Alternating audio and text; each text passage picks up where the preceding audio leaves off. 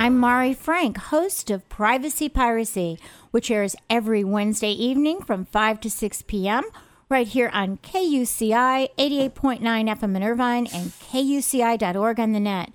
I'm also pleased to present the weekly segment of Orange County Sheriff News and Safety Tips, and we are welcoming back Jane Reyes, who is the Director of Financial Services for the Orange County Sheriff's Department.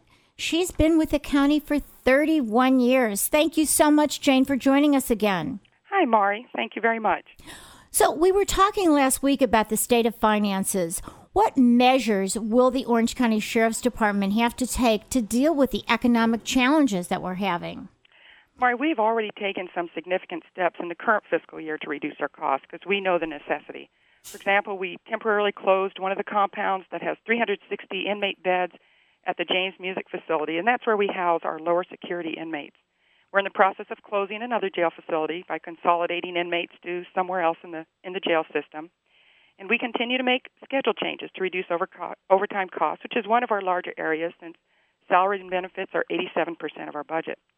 We also have a new civilian classification we plan to implement in the jail to reduce costs, initial savings estimated at $2.5 million.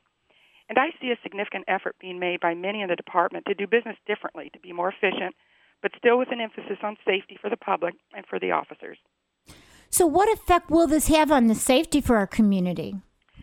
With the current budget proposal, there will definitely be a reduction in services provided to the public. And specifically, in investigations, there will be more of a backlog. Investigations of criminal matters will be prioritized, and some investigations will be deferred completely. In other areas of the department, services will be reduced. Forensic lab services, coroner office services, law enforcement training, bomb technician services that are provided countywide, and communication and coordination between law enforcement agencies. We'll see delays and possibly just a reduction in service in those areas. The bottom line, though, the sheriff has come up with a proposal to utilize currently vacant jail beds by housing immigration and customs enforcement inmates for a fee. The federal government will pay for this. And many of those are the same inmates that we house in our jails today. So this action could restore most of our cuts, but would take up to 6 months to implement. The sheriff has and will again ask for 6 months of funding to keep our services going until this is implemented.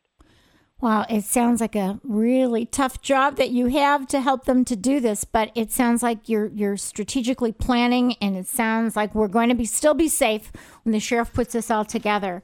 So thank you so much for joining us, Jane. You're welcome, Mari. Thank you. Okay, and good luck with that economy. Bye-bye. Bye. Thank you.